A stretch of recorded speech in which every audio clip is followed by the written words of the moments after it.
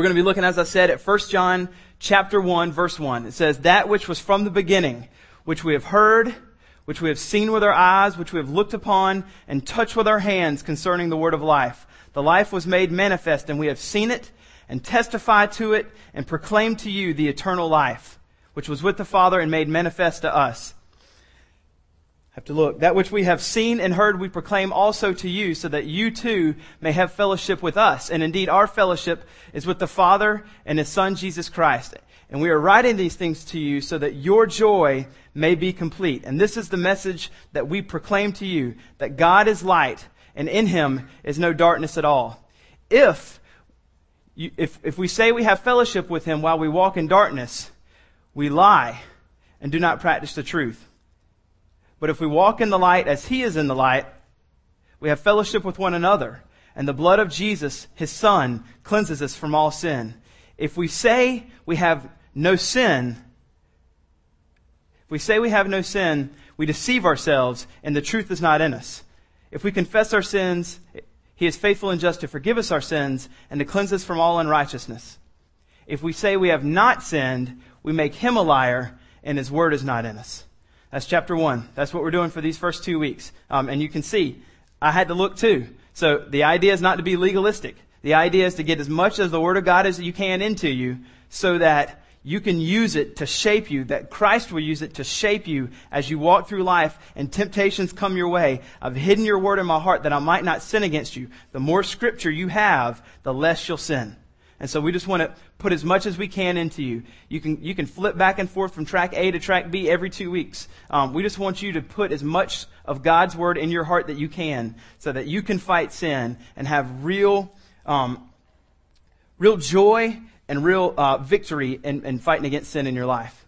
Now, as I said, we're going to be looking at what is the first 4 verses of 1 John, which is known as his preface. And so John is just kind of wanting us to know what Christianity is, wanting us to understand what it is. And so because of that, if you're a Christian here today, I'm not really sure that anything I'm going to tell you is going to be new.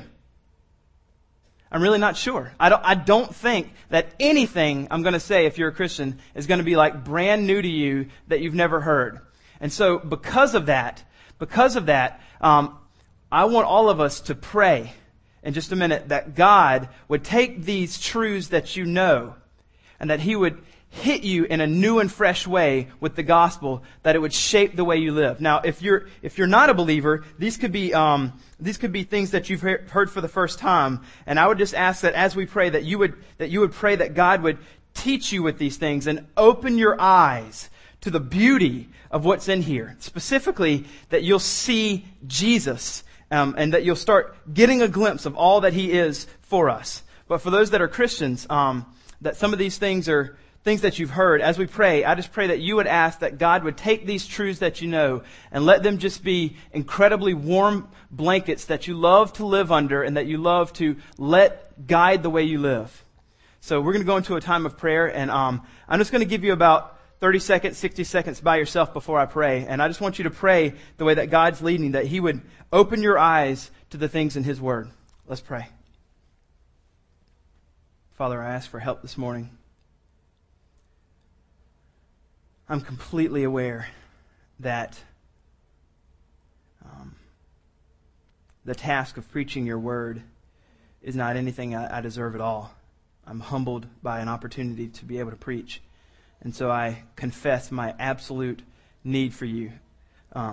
It doesn't matter how winsome I can be. It doesn't matter how convincing I can be. It doesn't matter how funny I can be. All of that is meaningless unless you come, Holy Spirit, and you superintend the words that I speak. And you come, Holy Spirit, and you convict the hearts that listen. You encourage the hearts that listen. You guide us into your truth. And so, God, I ask for help this morning, that I would not rely upon myself at all, but totally upon you. God, I pray that as we look at things in your scriptures that we probably know already as Christians, that you would take these truths and let them land fresh on us. That the gospel would be amazing to us again if it's faded. And for those here that might not know you, Christ, I pray that as we look at these truths, these things that are true about the person of Jesus, that we wouldn't just look at them as intellectual facts, because that's not why you wrote them, but that you would transform our minds, regenerate our hearts, so that we would see Jesus in the Scriptures and His gospel, that we would understand that while we were still sinners, Christ died for us. And that beautiful, amazing truth would just blow us away. So I pray for salvation this morning, and I pray for help. I pray these things in Jesus' name. Amen. Every Monday night as a staff, we meet at my house. All the staff have full-time jobs, or at least jobs. And so we meet on Monday nights to be able to kind of plan the next week. And so we just kind of got started, and then my doorbell rings, and I go out there, and there's a mom of a neighborhood that I've never met, but she has a little boy. He's about 6 years old, and his name's Sammy, and Sammy just rides his bike all over the neighborhood by himself. And she rings the doorbell because she knows Sammy will sometimes come to our house and play with our kids. And so she says, "Have you seen Sammy?" And no, he hadn't been here today. And she said, "I can't find him anywhere. He was supposed to already be home, and I don't know what to do." And so I was like, "Okay, I don't know where he is. We'll be praying for him. We're having a staff meeting." And she's like, "All right." So I go in and I tell my wife, "Sammy's missing," and she starts getting upset because Sammy's he's a cute little 6-year-old boy. And even if he wasn't cute, of course we'd be upset. So, but anyway, back to the story. So I go in and I tell the guys, I was like, "Hey guys, I know we're just now starting the meeting, and this will probably delay it, but there's a 6-year-old boy named Sammy that's missing in the neighborhood, and his parents can't find him. And I've been deeply desiring to get to know his parents. And this would be awesome if we could show that Christ's love compels us to go love them well and walk out there and look for Sammy." And so we wanted to demonstrate what God's love has done to us. So we go, and of course we also want to find Sammy. But we go out there and we start looking for Sammy everywhere. We all get in our cars and we just kind of go separate ways. We're running, and it's freezing outside, and we're running around and we're kind of concerned. And so we go find one of the kids, and he shows us Sammy's play places, and we can't find Sammy anywhere. It's starting to get dark, and the parents are really, really starting to get worried. I mean, extremely, extremely worried. And this is amazing. We stop, and Cameron and I were together at this time. Some of the other guys were kind of spread, and we stop his dad, and we're saying we're going to keep looking. We're going to keep trying to find him. And Cameron's like, let me pray for you, that God would give us wisdom to know where to look. And so just a short, prayer to God to give us some help, with his dad, me and Cameron and his dad. His mom's so upset she just kind of walks away, and we're standing there, and then Cameron and I go spread out and look some more. And his dad's just kind of standing there, and he's kind of giving me the story later. I didn't know, which I don't believe his dad's a believer at all. And he said that something after we prayed made him think, "You know what? I've knocked on every door on this particular street, but that one. I'm going to go knock on that door." And he walks down. It's getting dark. I mean, Sammy should have been home a while ago. And he goes and knocks on the door, and there's Sammy. And so he's telling me the story later. He goes, "Right when your friend prayed, it's just like I knew where to go." And we're just kind of like amazed that it happened that easily, because we had already called the police, and they're looking. And so I get back, and we have our meeting, and then I'm just kind of sitting there by myself, and I'm thinking, what was it that when I go to my friends, to the staff here, and I'm like, "Hey guys, none of y'all know Sammy, but would you go with me and help me try to find Sammy?" And they're all immediately, "Absolutely. No big deal at all. Let's go. We're gonna go out in the cold. We're gonna go scream our voices raw that we can find a kid. We're gonna walk through mud. We're gonna do everything we can." What is it that's gonna compel people as soon as they hear somebody's lost, we need to go? What is it that drives us? What's pushing that? Is that there is someone that needs to be found. When someone's lost, they need to be found. And love compels us all to go do that. And whether it's a 6-year-old boy and he's lost physically, or it's your neighbor down the street, or your loved one, or your coworker, if someone is lost and needs to be found, love should compel you to go find them. Love should compel us to go find them. And so, John is writing to us, living with the conviction that there are those that are lost, that need to hear the gospel, so that they need to be found. And we should, just like those guys on Monday, have a deep down desire, no matter what the circumstances, no matter how inconvenient it might be, how long it might take, or whether we're going through it, it's going to be very uncomfortable and not going to be the most satisfying thing to do at that moment for us. If there are people that need to be found, we need to go find them. And so as we go into this, John is going to give us some distinct aspects of Christianity here. Some very distinct aspects of Christianity. And I'm praying that these things would drive us to go be the kind of people that realize that there are many people out there that need to be found. Many people that we need to go tell these things to, these truths, so that they may know the gospel of Christ. So, we're going to be looking at Christianity. Now, John is written by the disciple. 1 John is written by the disciple John. There are 12 disciples. John was the youngest one of all of them. He was probably in Ephesus at the time. There's a letter to the Ephesians that was written to them. And this was probably written in the early 90s. So one of the later books written of the New Testament. I unpacked really the entire overview of who John was in the letter last week. So if you want to listen to that, it's on iTunes. You can grab that. I kind of addressed a lot of things, and I'll use some of the things I said last week, but I'll make you aware of them if you missed last week. And the way John writes 1 John, which is very interesting, it's not like the letter of Ephesians, if you're familiar. The letter of Ephesians is just 3 chapters of doctrine and now 3 chapters of application. John doesn't do that way. He uses kind of these circle writing methods where he just keeps throwing doctrine and application. And doctrine and application is just this huge mix of both continually the entire time through the book of 1 John. So it's a lot of commentators say, and I agree, very difficult to try to exegete, very difficult to try to explain, but by God's grace, hopefully we'll get some insights as we go through it. But as we go through, I want to show you a couple things. So these things I'm going to show you today, and I don't think we'll get to see them all, are the distinct aspects of Christianity. The distinct aspects of Christianity. And what a man said is this. He said, the most important thing John has to say in his preface, which is verses 1 through 4, the most important thing that John has to say in this preface is that Christianity is Jesus Christ. Christianity is not a set of beliefs. Christianity is not just being moral. Christianity is not following the rules. Christianity is not belonging to a church. Christianity is not being kind to your neighbors. Christianity is Jesus Christ first and foremost. That is what it centers in on. And so let's go ahead and take a look at this, and we'll just see how far we can get. Verse 1, it says, that which was from the beginning. That which was from the beginning. Now, if you study Scripture at all, you'll probably notice that this sounds like a couple other letters or a couple other books in the Bible. Genesis 1:1 says, in the beginning. In the beginning is how it starts. Well, John, who wrote this letter, he also wrote a gospel called John. When he wrote that in John 1:1, this is how he begins John 1:1. In the beginning was the Word.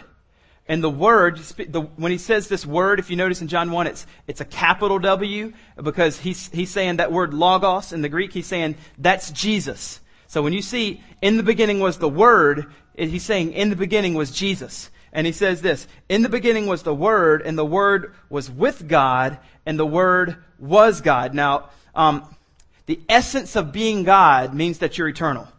You can't have a starting point. If you're God, you're eternal. And so John in this book is going to echo those same types of language. And here he says, that which was from the beginning.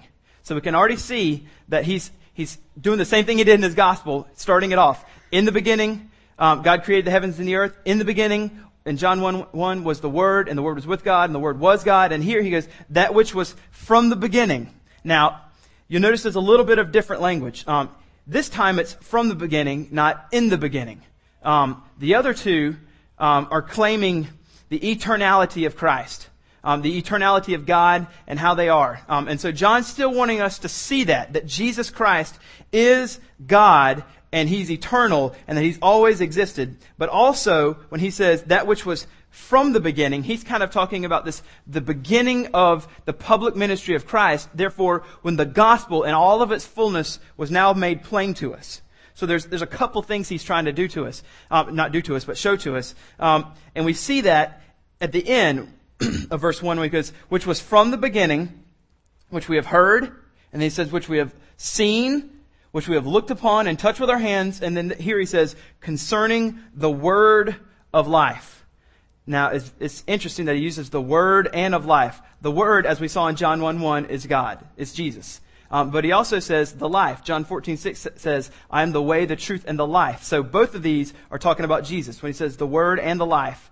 But also, this in verse 1, when it ends, it says, concerning the word.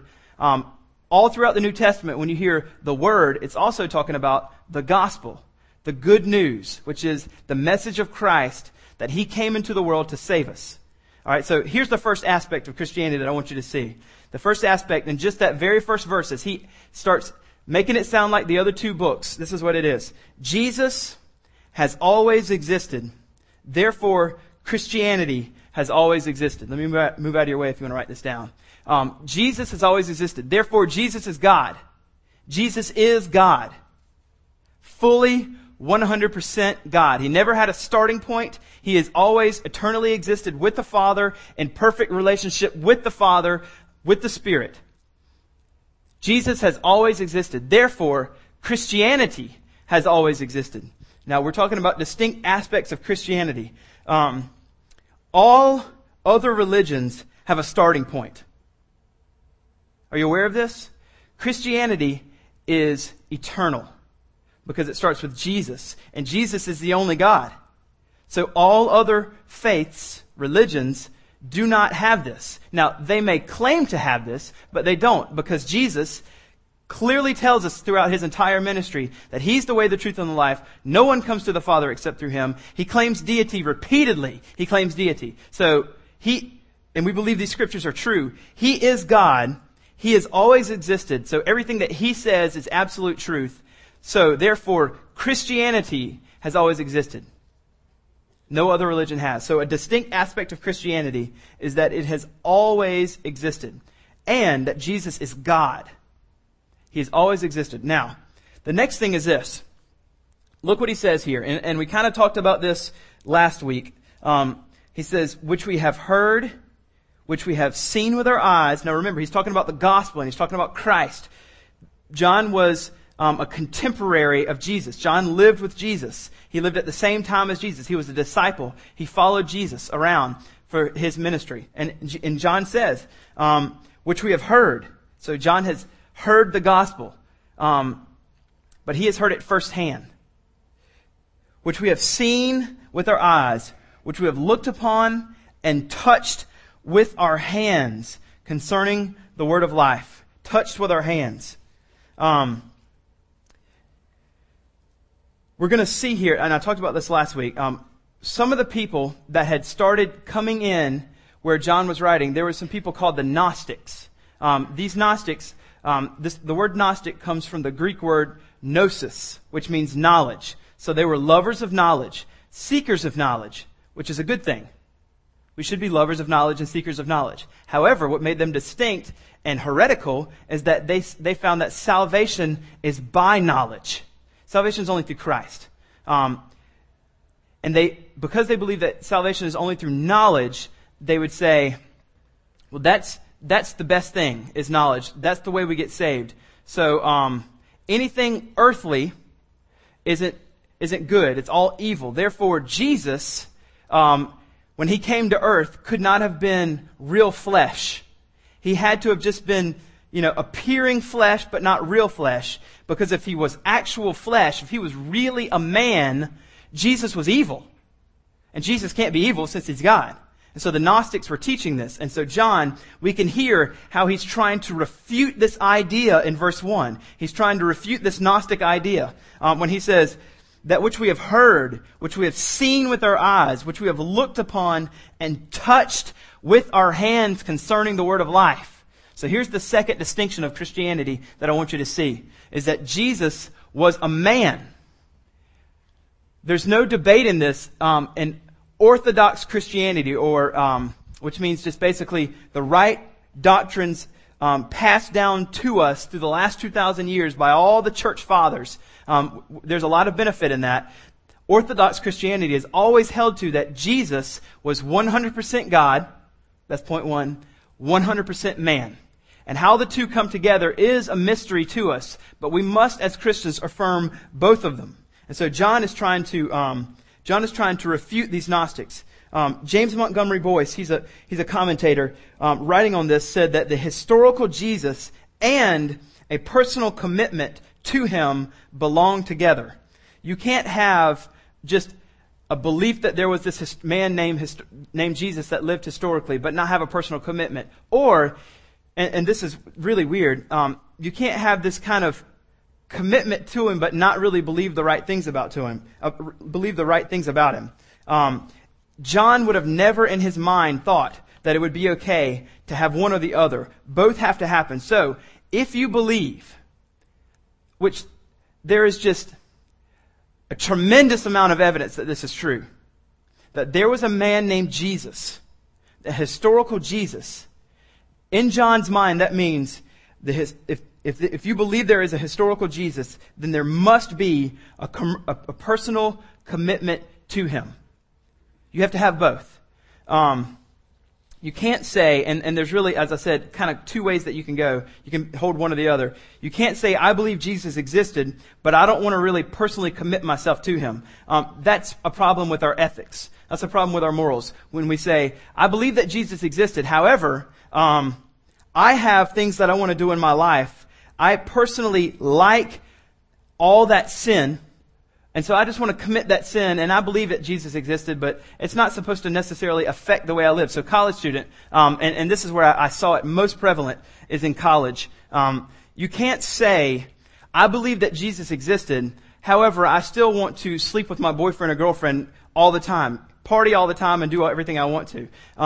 There's a disconnect going on. And in John's mind, there is no such thing as having a belief that there is a Jesus and not having a personal commitment to him. Now, there's the other way. There's those that can say, well, I follow Jesus, but I don't really have to believe he lived and died historically. Now, I doubt that we have people in here, but you'll find this, that believe that, but you'll find this a lot of times in what is known as liberal Christianity, where they don't hold to inerrancy of the scriptures. They don't necessarily hold to what would be some of the key things that, virgin birth, whatever. Resurrection, it's okay if he didn't die to me. It's okay if he didn't really, come back from the grave. I still follow him. He still was a good teacher, and he had a lot of good things to say. And so we'll really find this more in what would be liberalism. So there's two problems. Either one is with our ethics or one is with our theology. Now, here in the theology, you'll find in liberalism where there are people who are moral. They are very moral people. They follow what would be considered the laws of God and his scriptures. And they have some kind of tacit personal commitment to Jesus. I'm not really sure what it's to, but they have some kind of personal commitment to Jesus, but they don't believe in the scripture's inerrancy. They don't believe in the scripture's sufficiency. And in the end, they have no real belief in Jesus Christ, as John is describing to us here in the first 4 verses. So you can't have both. And so John is wanting to address both of those and say that you can't have both of them. Now, if we look, he, in this specifically, is wanting to teach on the doctrine of the resurrection, to which he was an eyewitness. We talked about this last week, that John was at the cross. He saw Jesus die, but he was also at the tomb. It says in John 20 that he and Peter were going to the tomb, which we're gonna look at that text in just a second. And John was younger than Peter, so he outran Peter. He's like some sprinter, and he gets there. We'll look at it in just a second. But he's talking about which we have heard, which we have seen, which we have looked upon and touched with our hands. And I just want to kind of break these things down to us and look at John take on these claims of Gnosticism that Jesus wasn't really flesh. He wasn't really a man. And to see how he breaks them down and how he does it one at a time. And it may take us a little bit, but there's some good stuff in here. First of all, he says, that which we have heard. That which we have heard. John had heard the gospel, which is the good news of Christ, directly from Jesus.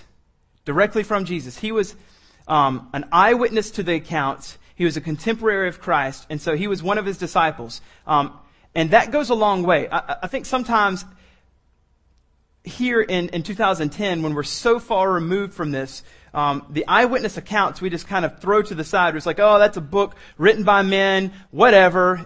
So they just wrote whatever they want. For someone to be an eyewitness account, especially in this time period, was a huge thing. So as he's writing, there is no idea like, oh, we're not going to believe that. Everyone says, these things are true. And so as we come down here to 2010, we shouldn't approach these things like, it's just men wrote things. They're all kind of myths, whatever. These things are absolutely true, being passed down to us, being preserved by the Holy Spirit, that we would have His Scriptures. And these things are absolutely true, written to us by an eyewitness. 1 Corinthians 15 tells us that there were up to 500 people that saw Jesus after He rose from the grave. 500. So there were many, many eyewitnesses to this. And so John is saying, I've heard this directly from this. So I have a lot of authority to speak to this gospel. And this is what it is when I'm telling it to you. And he's telling it to Christians so that they will be strengthened in their faith in the gospel. Now, the next one is this. Not only did he hear it, it says that which we have seen with our eyes and looked upon. Now, there's some amazing words that he's using here when he says the word see. And it's going to take a little bit of explaining to do. And we're going to need to look over at John's gospel. When we see this word see, we might just kind of brush by it because the word is kind of lost in translation to us. But I want us to see the word see that he's trying to tell us. All right, so flip over with me to John. Go to the 20th chapter, John chapter 20. And I want you to see, because there are 3 different words for see in Greek.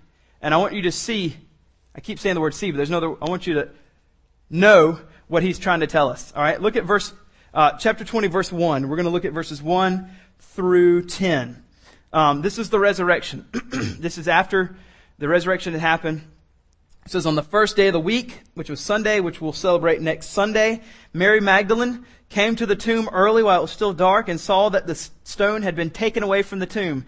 So she ran, went to Simon Peter, who was kind of the leader of the 12 disciples, and the other disciple, and that's John. Every time we see this other disciple, that's John calling himself. He never calls himself by name. Very humble guy. And the other disciple, the one whom Jesus loved, that's Jesus called him the beloved disciple, and said to them, they have taken the Lord out of the tomb, and we do not know where they have laid him. So they just immediately thought, somebody's taken his body. They weren't even thinking that he has been resurrected. And it says this, so Peter went out with the other disciple, that's John, and they were going toward the tomb. Both of them were running, but the other disciple outran Peter. Now, I just think it's hilarious that this is John writing about himself. He had to just kind of stick it to Peter right there. By the way, old man, I'm faster than you. Anyway, so he says, but the other disciple outran Peter and reached the tomb first. And stooping in to look, he saw, there it is, saw. This is the Greek word blepo, which is the most common word in Greek for the word see. The most common. And it simply just means to see with the eye. There's not necessarily any cognitive processes happening. There's no knowledge being taken in. It is just a capturing of circumstances with your eye. Most common word, see. That's not what he uses in 1 John. So, he says, and stooping in, he saw the linen cloths. So basically what he's saying is, I looked in, John, and I saw stuff, but I had no clue what I was looking at. I just saw, hey, there's some cloths. And this is what happens, lying there, but he did not go in. Then Simon Peter came, following him, and went into the tomb. He saw the linen cloths there. So here's another word. This isn't blepo. This is actually theore. And this means to view attentively with contemplation.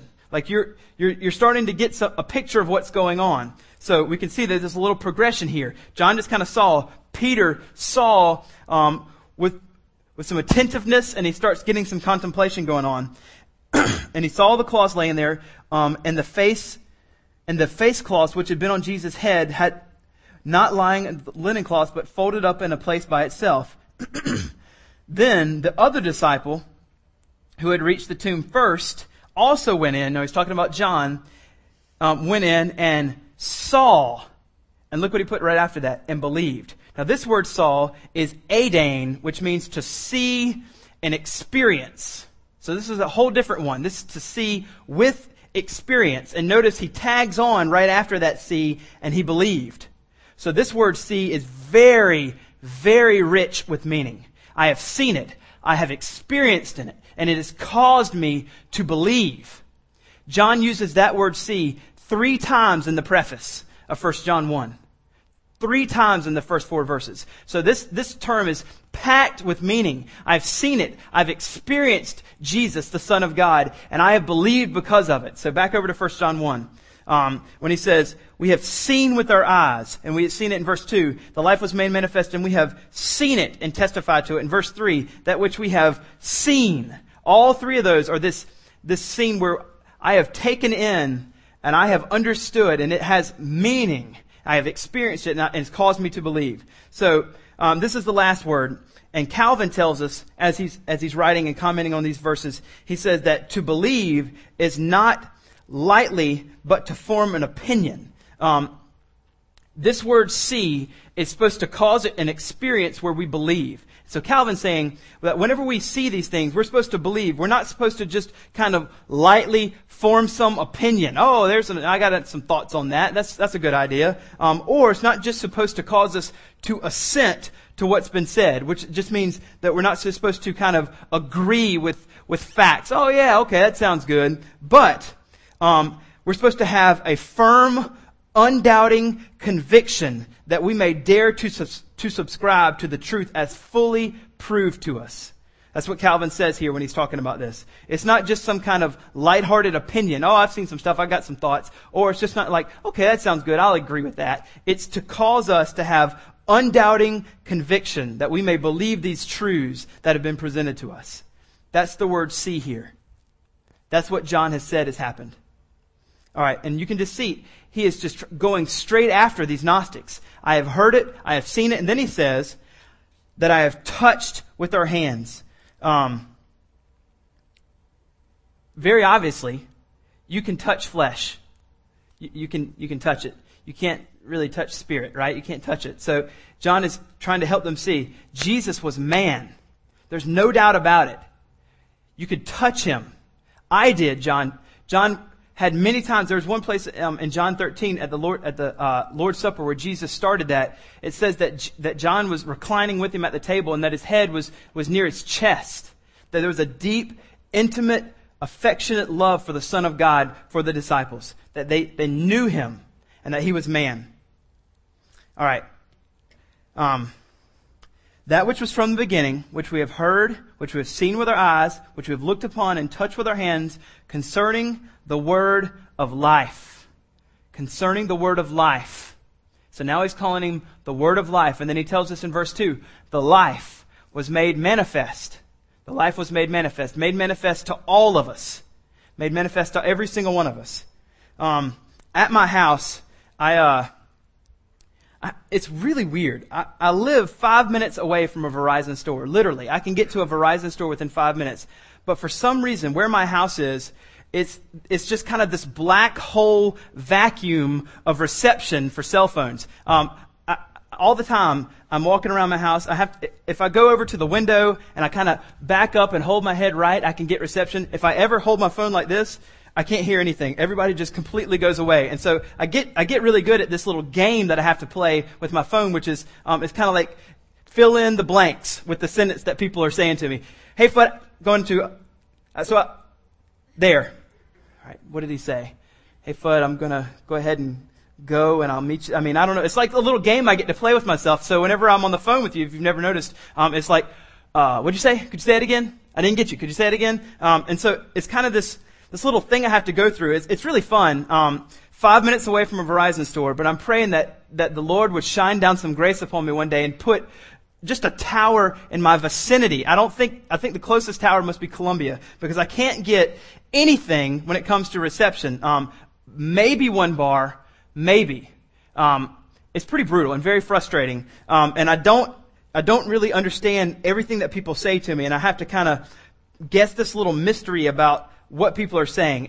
And I think that people kind of take that same idea and import it into the scriptures about salvation. That there's this big clouded mystery about how to be saved. And so our goal is to go in there and grab the missing thoughts and words that are just mysterious and try to import it in there and be these geniuses. Like, what is it that it means to be saved? I don't understand how to be saved. What does it mean to be a Christian? And that's just not the case at all. I mean, it could not be any more straightforward on how to be a believer to us. There is no big mystery to us. That Jesus is the only way. This is a very common verse that all of us should know. John 3:16. For God so loved the world that He gave His only Son, that if you would believe in, that whoever believes in Him will not perish but have everlasting life. Whoever believes in Jesus will have everlasting life. If you don't believe in Jesus, you will perish. No big, huge, clouded mystery there. John 14:6, Jesus says, I am the way, the truth, and the life. No one comes to the Father except through me. I am the way. And He tells us here, the life was made manifest. He's written concerning the word of life, and the life was made manifest. So I want to put up the third distinction here of Christianity, which is that Jesus is the only way for life and salvation. Jesus is the only way for life and salvation. Jesus is the only way for life and salvation. Another verse, Acts 4:12. I want to make sure I have it to you exactly. Acts 4:12 says, and there is salvation in no one else, for there is no other name under heaven given among men by which we must be saved. There's no big mystery here. Jesus is the only way for life and salvation. John 1:14 tells us that this life, and the Word became flesh and He dwelt among us. So He's talking about what it means to be incarnated to us, what it means to be manifested to us. And now we can know eternal life because it's referring to the incarnation, this Word made manifest to us. Let me flip over to John 1:1 and just kind of show you what exactly he's talking about. I'm trying to stick with John mostly because John wrote the letter and John also wrote the gospel, so there's a lot of similarity in thought, so you're kind of seeing everything he's saying. This is what he says. John 1:9, it says, the true light which enlightens everyone was coming into the world. He was in the world and the world was made through Him, yet the world did not know Him. He came to His own and His people did not receive Him, but to all, here it is, verse 12, but to all who did receive Him, who believed in His name, He gave the right to become children of God, who were born not of blood, nor through the will of the flesh, nor of the will of man, but of God. So those who believe in God are born of God. And it says this, and the Word became flesh and dwelt among us, and we have seen His glory, glory as of the only Son from the Father, full of grace and truth. Full of grace and truth. So God has told us that Christ is the absolute only way, and that there is no other way that we can be saved. There is no other name which we can be saved, given among men besides Christ. Now, as I said at the very beginning, for some of you that are Christians, these first three things that I've said are things that you know. They're things that you know. I believe that Jesus was God. I believe that Jesus was man. And I believe that there's no other way for salvation. And I want these truths to be things that shape you. I don't want them to be things that you just kind of, okay, I agree with that. That sounds good. can I get on to the deeper things of theology? Can we just study things that are way easier to understand? Because those are the things that I learned basically at Christianity 101 when I asked Jesus in my heart at VBS when I was 7, that Jesus is God, Jesus is man. I affirm that, and that's how I tell people 100% God, 100% man, and He's the only way to salvation, so you got to believe in Jesus. If you firmly believe that Jesus is the only way to salvation, the only way to salvation, wouldn't His love compel you the same way that it compelled us Monday to go find the people that are lost? Probably 2/3 of the people in the world, 2/3 of the people in the world will disagree with us when we say Jesus is the only way to salvation. 1/3 would agree, but that doesn't necessarily mean that they're following Christ as disciples. That's a lot of people. So wouldn't it compel us, these truths, shouldn't it compel us to go find the people that are lost? In my house, I've had to pick up the laundry over the last 3 weeks, the responsibilities of the laundry, and the cleaning and stuff, which I'm glad to do. You know, God's sanctifying me through this. But I keep finding 2 dimes and a penny all the time in the house. And it's always the same 2 dimes and a penny all throughout the house. And when I'm doing laundry, I reach in there or they'll fall out. Oh, there they are. Oh, on the counter, here's the 2 dimes and it's JC. JC has found 21 cents. And to her, she has found all the money in the world. And she holds on to it like you would hold on to $1 million. I mean, it's in her pocket. She might even have, well, I think it's on the laundry thing right now. But she holds on to it. And it is everything to her.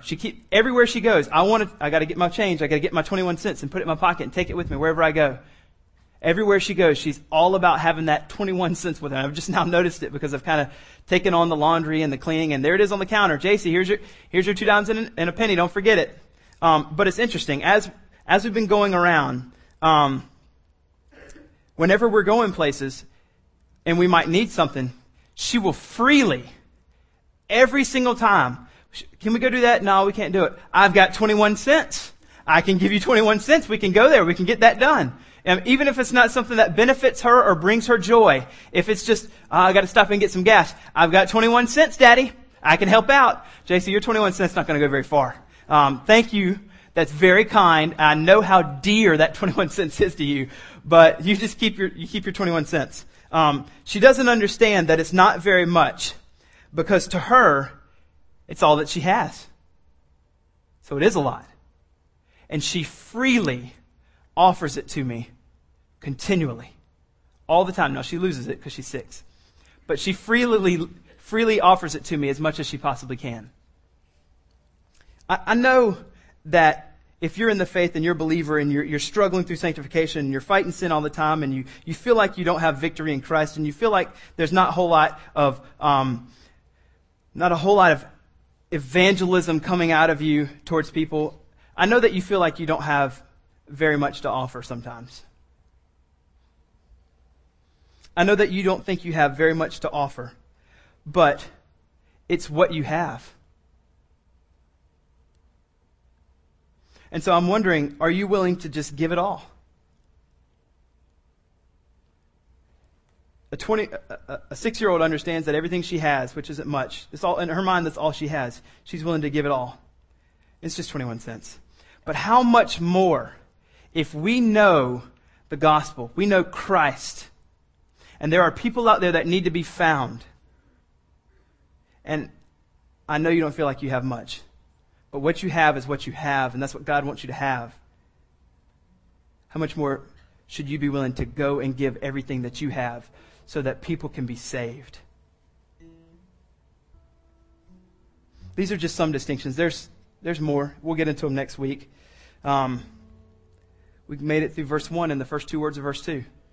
So we'll be in 1 John for a while. But I want to stop here and just kind of close with this. How much are you giving? And how much can you give? How much are you giving? And how much more can you give? There are people that need to be found. And it shouldn't take me coming and trying to plead with you.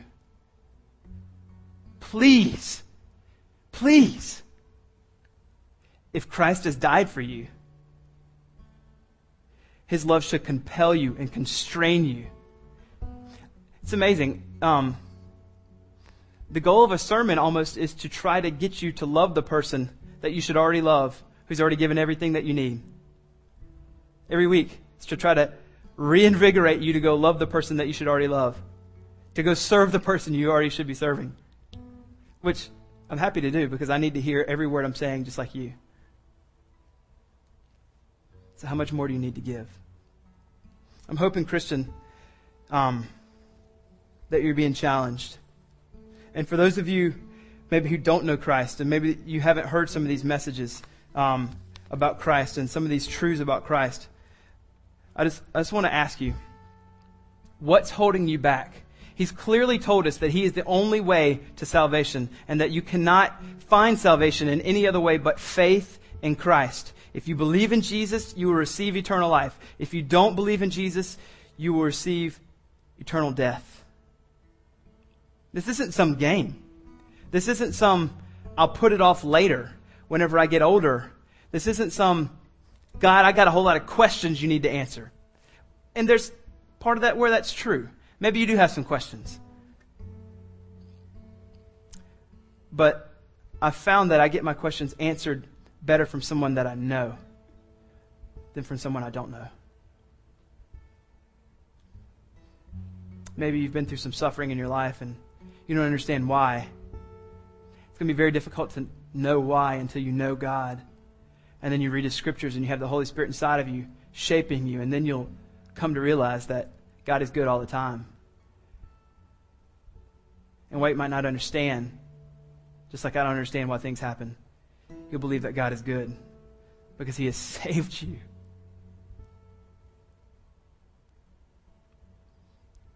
So however God's leading you this morning, I pray that you would be obedient. Maybe you need to take a couple minutes as we start worship just to think and pray. For those of you that don't know Christ, we're going to go into a time of response. Here at Remedy, we put our worship at the end of our sermon, not at the beginning, because we believe after we've heard the word, that's when we should respond, and we like to respond through song. And so, if you're kind of like, what's going on here? We're standing and singing to our great Savior who has saved us, responding from hearing His word spoken to us, and letting Him know how much we love Him. And we just ask that you would stand and join with us and sing. And if you're a believer and you need to take a couple minutes so that you can stand and rejoice with us that we've been saved by the gospel. As we sang that first song, How Wretched We Are, now we stand rejoicing and singing because Christ has made us righteous. We are no longer wretched, but we are totally forgiven in Christ. And if you want to put your faith in Christ for the first time, if you'd like to know how to be saved, you can do that today. You can find me. At the very end of the service, we'll have people up here that will pray with you. During the worship set, if you would want to find me, I'll be back in here. Come talk to me. I just want you to be obedient and know that today is the day for salvation. We'll pick up the rest of the 4 verses next week. But let's go into a time of prayer and response. Let's pray. Lord, I thank you for your truths of your scripture. I thank you that Christianity is Jesus. It's not a set of beliefs. It's not a set of moral actions that we have to follow. That Christianity is thoroughly centered on the person and the work of Jesus. And we worship Jesus. We don't worship rules. We don't worship doctrine. We worship Jesus because He's the one that saved us. And while we don't minimize doctrine, and while we don't minimize being holy, we know that those things aren't the things that save us, that Jesus saves us. Faith in Him. And so I pray for those here, Lord, that maybe have focused on the wrong things in their life, doctrine, focused on the wrong things in their life, keeping the rules, and haven't focused on Christ, I pray that you would change their hearts. I pray for those here, Lord, that don't ever feel compelled or constrained by the love of Christ to go find those who are lost. I pray, Lord, that you would change their heart and their mind, that they would confess that as sin, and that they would stand and sing out to you how glorious you are that you have made us righteous, and begin the process of wanting to share the gospel. No longer finding themselves complacent, no longer finding themselves just kind of scooting through life, whatever, but on fire for Christ. I pray for those, Lord, that don't know you, that today would be the day of salvation, that they would no longer wait, they would no longer put off faith.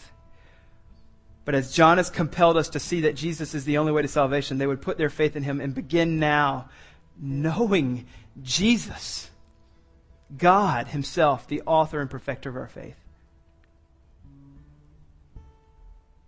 They would understand what it means to be forgiven for their sin, and that they would want that. Their sin is no longer held against them because of Christ. What a glorious truth. We love you, Father. And we just pray that we respond according to your Spirit.